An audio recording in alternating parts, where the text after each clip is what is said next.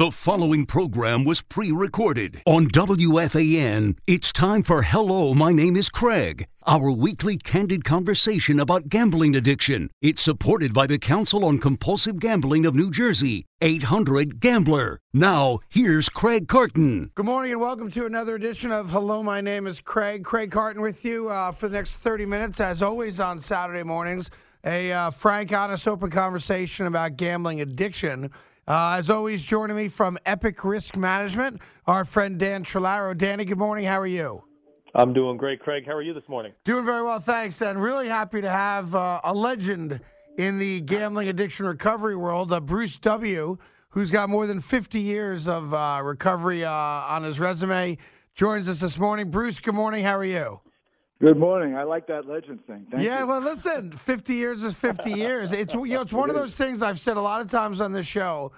One of the reasons that I kept going back to GA meetings, there was a guy in this one particular room that I found in Basking Ridge, New Jersey, who had been going for about 30 years. And I said to him after a meeting one day, listen, clearly you got this licked. Why do you still come every week for 30 plus years? And his answer was immediate. He said, I come, and that's why I've been able to do it. He goes, if I didn't come next week, I'm not sure if I'd be able to not gamble. He goes, so coming to the meeting every week is what kind of keeps me sane and keeps me out of trouble. And I would guess that it's the same for you, that the meetings have been the standard for you and why you've been able to go so long without gambling. Am I right? Yeah, that's true. I go because I always feel better when I leave a meeting. I go because it's become part of my life. I attend 2 meetings a week. I've been attending 2 meetings a week since I came in. And it's just, it turned my life around. But you know what? I like giving back. Giving is receiving, Craig, and the more I give back, the more I get. And it's so wonderful to see people who are new in the program become abstinent, turn their lives around, and become successes. And if I can be part of that journey, it's really a great thing. I have no desire to gamble. And listen, and that's the key, that you can turn your life around. You can enjoy the good things in life once you figure out that you're powerless against the addiction and you need help to conquer it. So let's go all the way back. When did your gambling start? Because it obviously started before the technology of today. I imagine it was a piece of paper and a pencil, but walk us through the start for you. Well, I had that standard textbook start, flipping cards in school, pitching pennies and all that, playing card games in the neighborhood. My father was a compulsive gambler. My uncle gambled. So I grew up in a gambling environment in the Borough Park, Bensonhurst area. And, one of the things that I've seen over the years is that we win the first time. So I used to handicap for my father, and at that time there was a Daily Mirror, and the Mirror in New York, and they had a thing in the sports page where the guy, a column would give a tip, but if you bought the sheet, you got a real extra insight to the winners of that day, which he would do in code. So my father says, let's go to the track, and this was the first time we went to Aqueduct, and based upon that code and whatever, we picked out the double. It paid $176, and the horse in the second race was disqualified, and our horse was put in as the winner. We were so happy. I said, "Holy, this is easy. This is really something." And that's what got me started. I started playing, picking out the horses for my father, and listening to the results, and betting, and then I started getting involved with sports. And then I became addicted. Yeah, for you, what was the gamble that you fell to? Was it more horse racing? Was it more the daily sports stuff? Horses and sports. And give us an idea of how bad was it? Like when you look back on your life now and you look at yourself as a younger man, how bad was the actual addiction? All right, so let me tell you what happened. So I was stealing at a brokerage house, Payne, Weber, Jackson, and Curtis. They're out of business, I guess I could say their name. And I got caught. I was stealing for 3 years. And on Friday, then they caught me. And they interrogated me for about a week. And then on a Friday afternoon, January 29th, 1971, a detective came into the place and arrested me. You have the right to remain silent. I said, oh, I can't hearing this. And he said to me, we're going to take you over to the first precinct. And I asked him, can we do this on Monday? Let me go home for the weekend. He said, I'm retiring in a couple of weeks. I just can't take the chance. He took me over to the first precinct. They fingerprinted me. They took a photo of me with my number across my chest. And the detective said, does anybody know about what's going on? I says, no. He said, you want to tell anybody? So I said, let me call my father up. And he happened to be working at the same place in a different department. I called him up. He says, Bruce, is what I'm hearing about you true? And I said, yes. And they took me over to the Tombs, and I'm there. I'm nervous. I'm so nervous. I'm in a cell with about 50 people. I had to go to the bathroom, but I was all the way in the front, and I refused to go in the back. I'm waiting. Finally, at about 11:45 that night, they let me go on my own recognizance, and I was very fortunate because had they kept me there, at past 12, I would have had to stay for the weekend. I come home, and my wife says, where were you? I says, I was arrested. She goes, come on, where were you? I says, I was arrested. Finally, after the third or fourth time, she believed me. And that Monday, it was a bad weekend, Craig. It was really not a good weekend. On Monday, my wife comes home from work, and I'm laying on the floor reading the Telegraph, which is a racing form now, with a book called Tom Ainsley's Complete Guide to Thoroughbred Racing. And she said to me, what are you doing? I said, well, I'm not going to go bet with the bookie anymore, but I'm going to just go to the track with the money I have. She goes, you are crazy.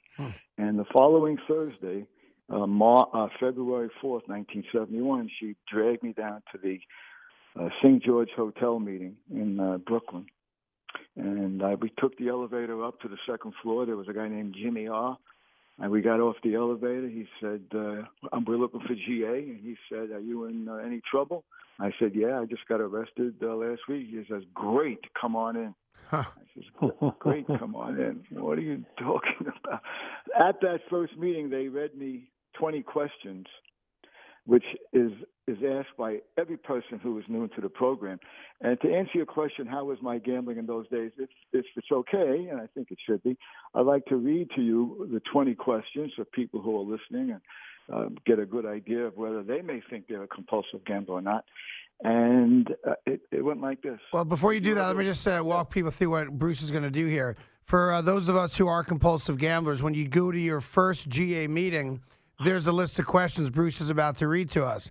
And based on how many of those questions you answer yes to, it's kind of a guide to whether or not you fit the kind of the manuscript of having a problem. And every one of us has answered yes, if not to every one of these questions, to the majority of them. So that's what Bruce is going to do. So, yeah, we've never done that on this show, Bruce, so go right ahead.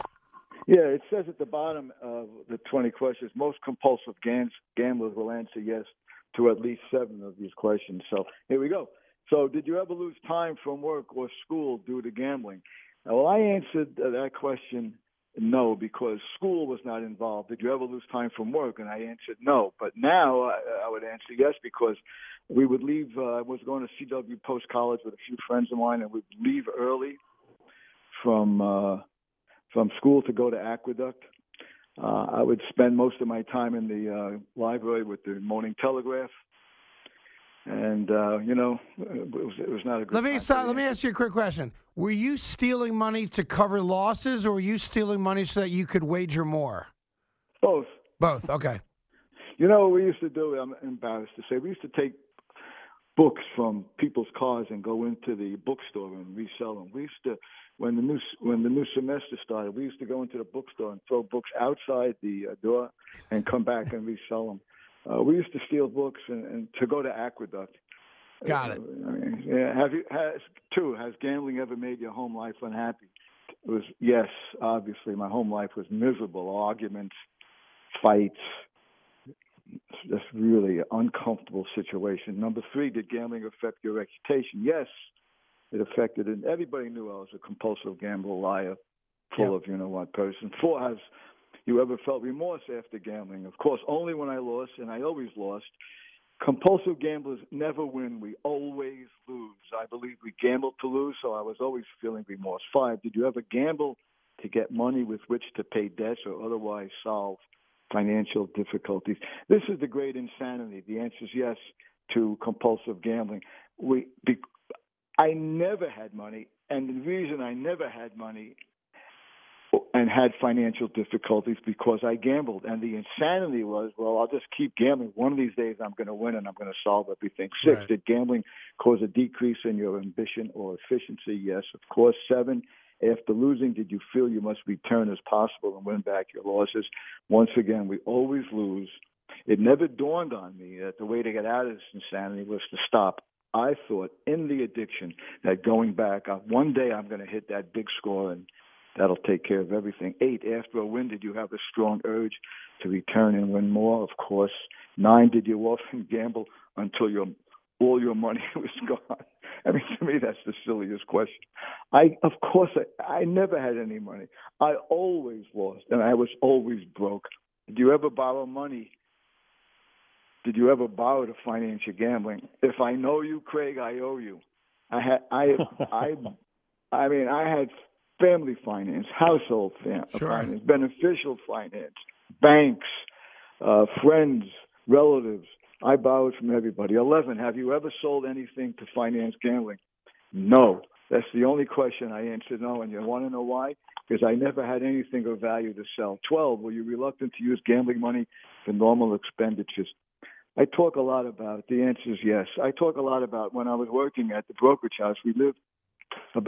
On the way home, we lived about 4 blocks from the train station, 4 long blocks in Brooklyn. And when it was raining, I would on the way home from work, I would take the cardboard from the back of a legal pad and stuff it into my shoes. Why? Because my shoes always had holes in them.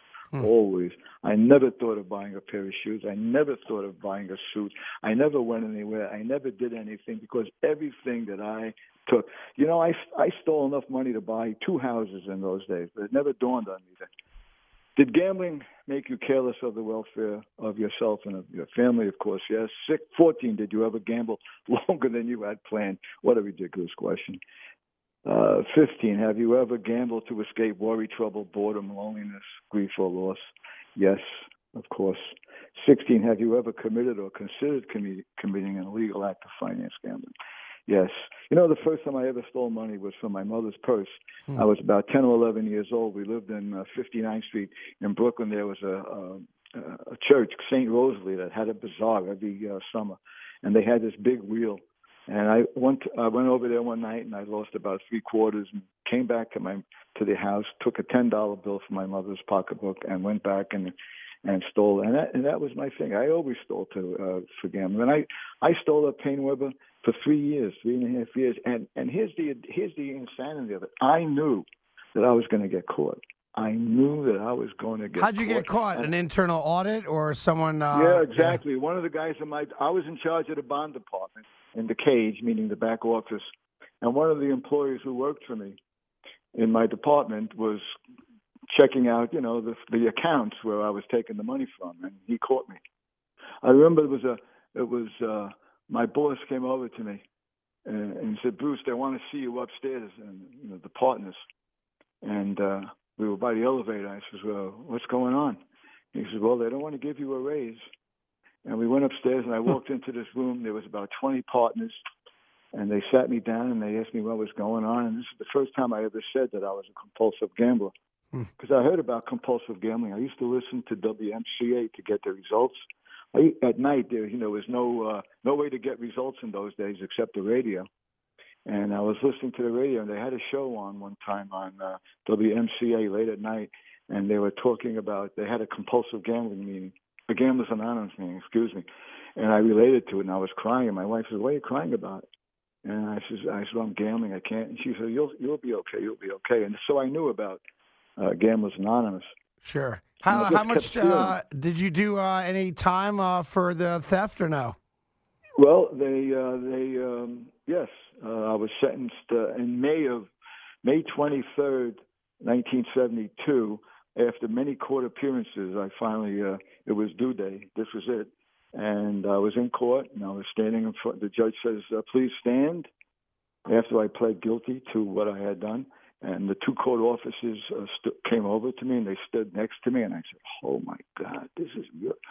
And he says, "I'm sentencing you to a year in prison." And they took me away. They put me in a cell, and I did 6.5 months in Rikers Island. I'm going to stop you right there. We'll continue on with Bruce's story right after this on Hello, My Name is Craig. Back to more of Hello, My Name is Craig on The Fan with your host, Craig Carton, and supported by the Council on Compulsive Gambling of New Jersey, 800-GAMBLER. Welcome back to Hello, My Name is Craig. Dan Trularo, quiet on this one, but like me, we're both engaged hearing Bruce's story. Bruce W.'s got 50-plus years of recovery. So, Bruce, if you want to finish the last three questions there, and then I will. I have a couple questions for you. Go ahead. Sure. Did gambling cause you to have difficulty in sleeping? Yes. Do arguments, disappointments, or frustrations create within you an urge to gamble? Yes, of course. Escape. 19, did you ever have an urge to celebrate any good fortune by a few hours of gambling? Yes. And lastly, have you ever considered self-destruction or suicide as a result of your gambling? The answer is yes. I wished I was dead. I never had the I don't think it takes guts to kill yourself. I think it's the coward's way out. But I wished I was dead many a time on a Sunday night when I knew that I had lost again with the bookies. I owed $1,400, $1,600, $2,000, and I had no money. I'm making $70, $80 a week.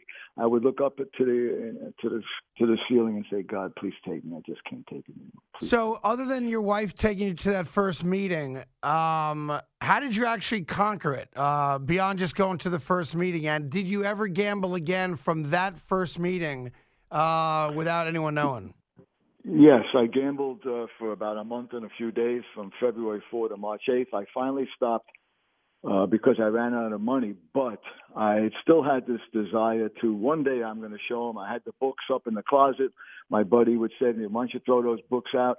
But here's what happened. I had a spiritual awakening. I was working for a car service, and everyone in the car service gambled. It was one of the things they all did. And I'm waiting for my turn to take out a customer. And a guy came in from his run, and he asked the dispatcher, "Who got the triple at Aqueduct?" And the guy said, "ABD." And I says, and the guy went, "ABD? I had ABF." And he pounded the table. I'm 30 years old at the time. This guy was 60. He was like, old when you're 30, 60 years old. And I said to myself, a spiritual awakening. God came into my system, I swear. And at that particular moment, I said, do I want another 30 years of this? Do I want to go to jail again? And at that particular moment, I surrendered to step one of the program that I am powerless over gambling, and it made my life unmanageable. And from there, I started working the steps of recovery, which every person who really needs to stop should follow. And the 12 steps, of course, we got from AA. But that was the moment, though, for you. That was... Yep. That was it. It wasn't the going to prison. It wasn't your wife. It wasn't the first GA meeting. It was that moment when you saw another guy twice your age saying, and you said to yourself, "Do I want to be that guy 30 years from now?" Wow. Absolutely. And I'm telling you. And from that moment on, I said, I am done. I am done. I had said 1,000 times, I will never, if I get out of this, God, if I don't get caught stealing this last check, I swear I will never, ever, never, ever gamble again. And of course, that was all. I made that promise many times. Say if I win today, I'm done. I'm good. I'm out. No debt. I'm all Yep. good. Yeah, I think that's. I think we've all done that. But this time, it was, and ever since then, I've been on this path of recovery that has turned my life around. Let me ask you this: there's a generational gap, of course, between your experience and what young men are going through now with the ease of the mobile phone gambling and fantasy sports and now crypto and all the opportunity that's out there. It's almost unavoidable. Like I bet you 5 years from now there'll be more kids who are 21 years old that have gambled than haven't gambled, which I don't know if that we've ever experienced that in our country's history. But for young guys who are at step one, who know that they got something going on, maybe they haven't told a friend, but in their heart they know they have a problem, and they're worried about taking that first step, what would your advice to those guys be? Take it. Take that step because, it was just interesting. I was just talking to a friend of mine's grandson, 21 years old. He lost 10 grand, and he was looking for advice. Listen, it's when you're 20, when you're young, when 21, we think we're all powerful. That nothing can stop us, regardless of what's going on. We'll overcome it. We'll do it. But I'm telling you and the 21-year-olds that are out there, stop. Go to Gamblers Anonymous. one day at a time. Stop. Don't look at it as a lifetime program. Look at it as a one day at a time program. I'm telling the 21s, the 22s out there, if you do not stop, you will get on the carousel of insanity that I was on. And I would always look to get off. And I'm saying, okay, it's stopping. The carousel is stopping. Bruce, get off, please. I'm begging you.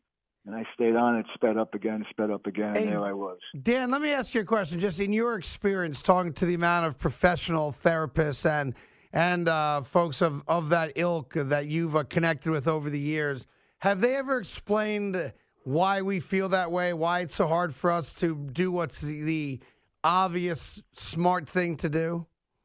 Yeah, it's that fear of the unknown. It's a great question because, we almost become comfortable in the pain of the gambling addiction. It's predictable. Mm-hmm. It's uncomfortable, but it's something that we know. We know, we've been there. We can understand it. We can predict it. Some professionals have drawn a similar comparison to those who stay in relationships that might become abusive over time. It's easy on the outside to say, well, just get out of it. Why are you staying with this particular individual? But for the person who's involved, it's not that simple. And that's some of the parallels we see with how a process addiction like gambling can just, in a way, beat us up mentally, physically, emotionally, behaviorally, yet we stay in it because it's comfortable and predictable. And one of the things we hear from the young people, especially the 21 to 25-year-olds, they just can't envision a life without gambling. And it's, in essence, they almost have to do what Bruce did over the last 50-plus years. They have to create a new life where gambling no longer fits into it. Instead of worrying about just trying to keep gambling out of their life, they've got to create that new life where it just doesn't fit in. What is the dream world of a compulsive gambler? It's in our little yellow book here. And everything that I dreamt about when I was in the addiction, I got from abstinence. There's not one thing in the world that I need right now. I have everything that I ever wanted. I have my family, 2 daughters that are GA babies, 3 grandchildren. I'm in Florida right now. I'm a snowbird. I fly up to New York. I have everything financially. I am abundant. I'm at peace. I'm a happy man. I'm telling you, it didn't come from gambling. It came from abstinence. And to your point about the people who are in the field of recovery for sociologists, psychiatrists, and whatnot, the smart ones who are dealing with an addict recommend them to Gamblers Anonymous, recommend them to Alcoholics Anonymous, etc. As good as they may be, nothing can do what the Gamblers Anonymous and other 12-step programs can do for the addict. Yeah, addict is that's all we know is addiction, and that's all we do. And I want to further that point because I didn't accept that years ago, and I'm 3.5 years into my sobriety. I didn't accept it. I fought that notion, and I can tell you now, 3.5 years into my sobriety and my recovery, I accept that now because if I didn't meet other people like myself, I would have gotten over on every therapist I ever met in my life and told them what they wanted to hear and gone and gambled. It was only because I met people like Bruce, like Dan, like the 12 or 13 other folks I met in rehab where I was able to see other people and see myself in them. And the only way to do that is to surround yourself by people who have shared experiences. So I buy that now, but to be honest, I didn't buy that 3 years ago. I really didn't. Yeah, it's a hard thing to do. We addicts believe in the fantasy world that one day, somehow, we will become what we wanted to be, successful gamblers. But the reality is, as I said before, we always lose. Compulsive gamblers never, ever, ever win. They may have a winning moment, a winning week, even a winning month, but at the end of the day, we lose. Well, everyone knows that story all too well. Bruce, I really appreciate you taking the time from Florida today to join us. And I think your message is one that needs to be heard because, like we always say on the show, there's a lot more people who are about to go down that road who have no idea what's coming. And to hear from someone who's done it so successfully for so long, I think is very powerful. So thank you very much for joining us this morning. I appreciate it. You're very welcome. I really appreciate the opportunity to carry the message of abstinence. Thanks. Have a great day, Bruce. Thank you. Okay. Thank you, Bruce. Bye. So, Dan, there wasn't a lot of talking, I'd say, for me and you. But, when you have a guy that's done it for 50 years, I think his voice is far more important. And, it really doesn't matter whether it's horse racing in 1972 or if it's, fantasy wagering on your phone in 2021. It's the same thing, right? Yeah, it's just it's all dressed up differently, but it still hits the brain same ways, right? And the one thing Bruce said, I don't know if you picked up on it, but when he first got to that meeting, we had a gentleman a few weeks ago, and it was his wife who brought him to that meeting. And once again, another instance of someone here, Bruce, who's got over 50 years of recovery. It was his wife before gambling was even like a really mainstream addiction that people were talking about. It's the spouse that saw it first and said, "We're going." And there's, it's just funny when I think about today and conversations you and I have had both online and offline about messaging to the family members and the loved ones, because they'll always see it first before the person with the problem. Yeah, like what Dan's alluding to. Dan and I got a call from a gentleman who has a college-age son who is a compulsive gambler. And the dad, frankly, as many of us, been in the same spot. I know my family was. You don't know who to talk to, who to turn to, how to get them help. And, obviously we've spoken to the family, and we'll try our best to make sure that the young man gets the help that he obviously needs. And that's part of the problem, that the compulsion's there, the addiction's there, and a lot of people, because it's so new, not a knock at all on all the services that are out there, but because it's so new, people don't know where to turn. Yeah, and there's so many resources. It's crazy that state by state, more resources are becoming available, but it's getting the word out, right? We can create tons of content. We can create tons of pages and web pages and infographics and literature, but it's the distribution of the content that's always the challenge, and making sure that people are aware that there are resources, not just for the person who struggles with the problem, but for the family members, because they are vital key components in that road to recovery, as you and I both know. Well, I, as always, appreciate your time. Dan Trillowers with Epic Risk Management, formerly with the New Jersey Council on Compulsive Gambling, and they do a great job as well. You know them better as 800-GAMBLER. We'll do it again next week, getting ready for the holidays, and we'll have some special programming for Christmas and New Year's here on The Fan. Dan, as always, thanks so much. Have a great week. All right, coming up next, Sean Marash. Evan and I are back together Monday at 2 o'clock. Enjoy the rest of your weekend, and thank you for listening to Hello, My Name is Craig.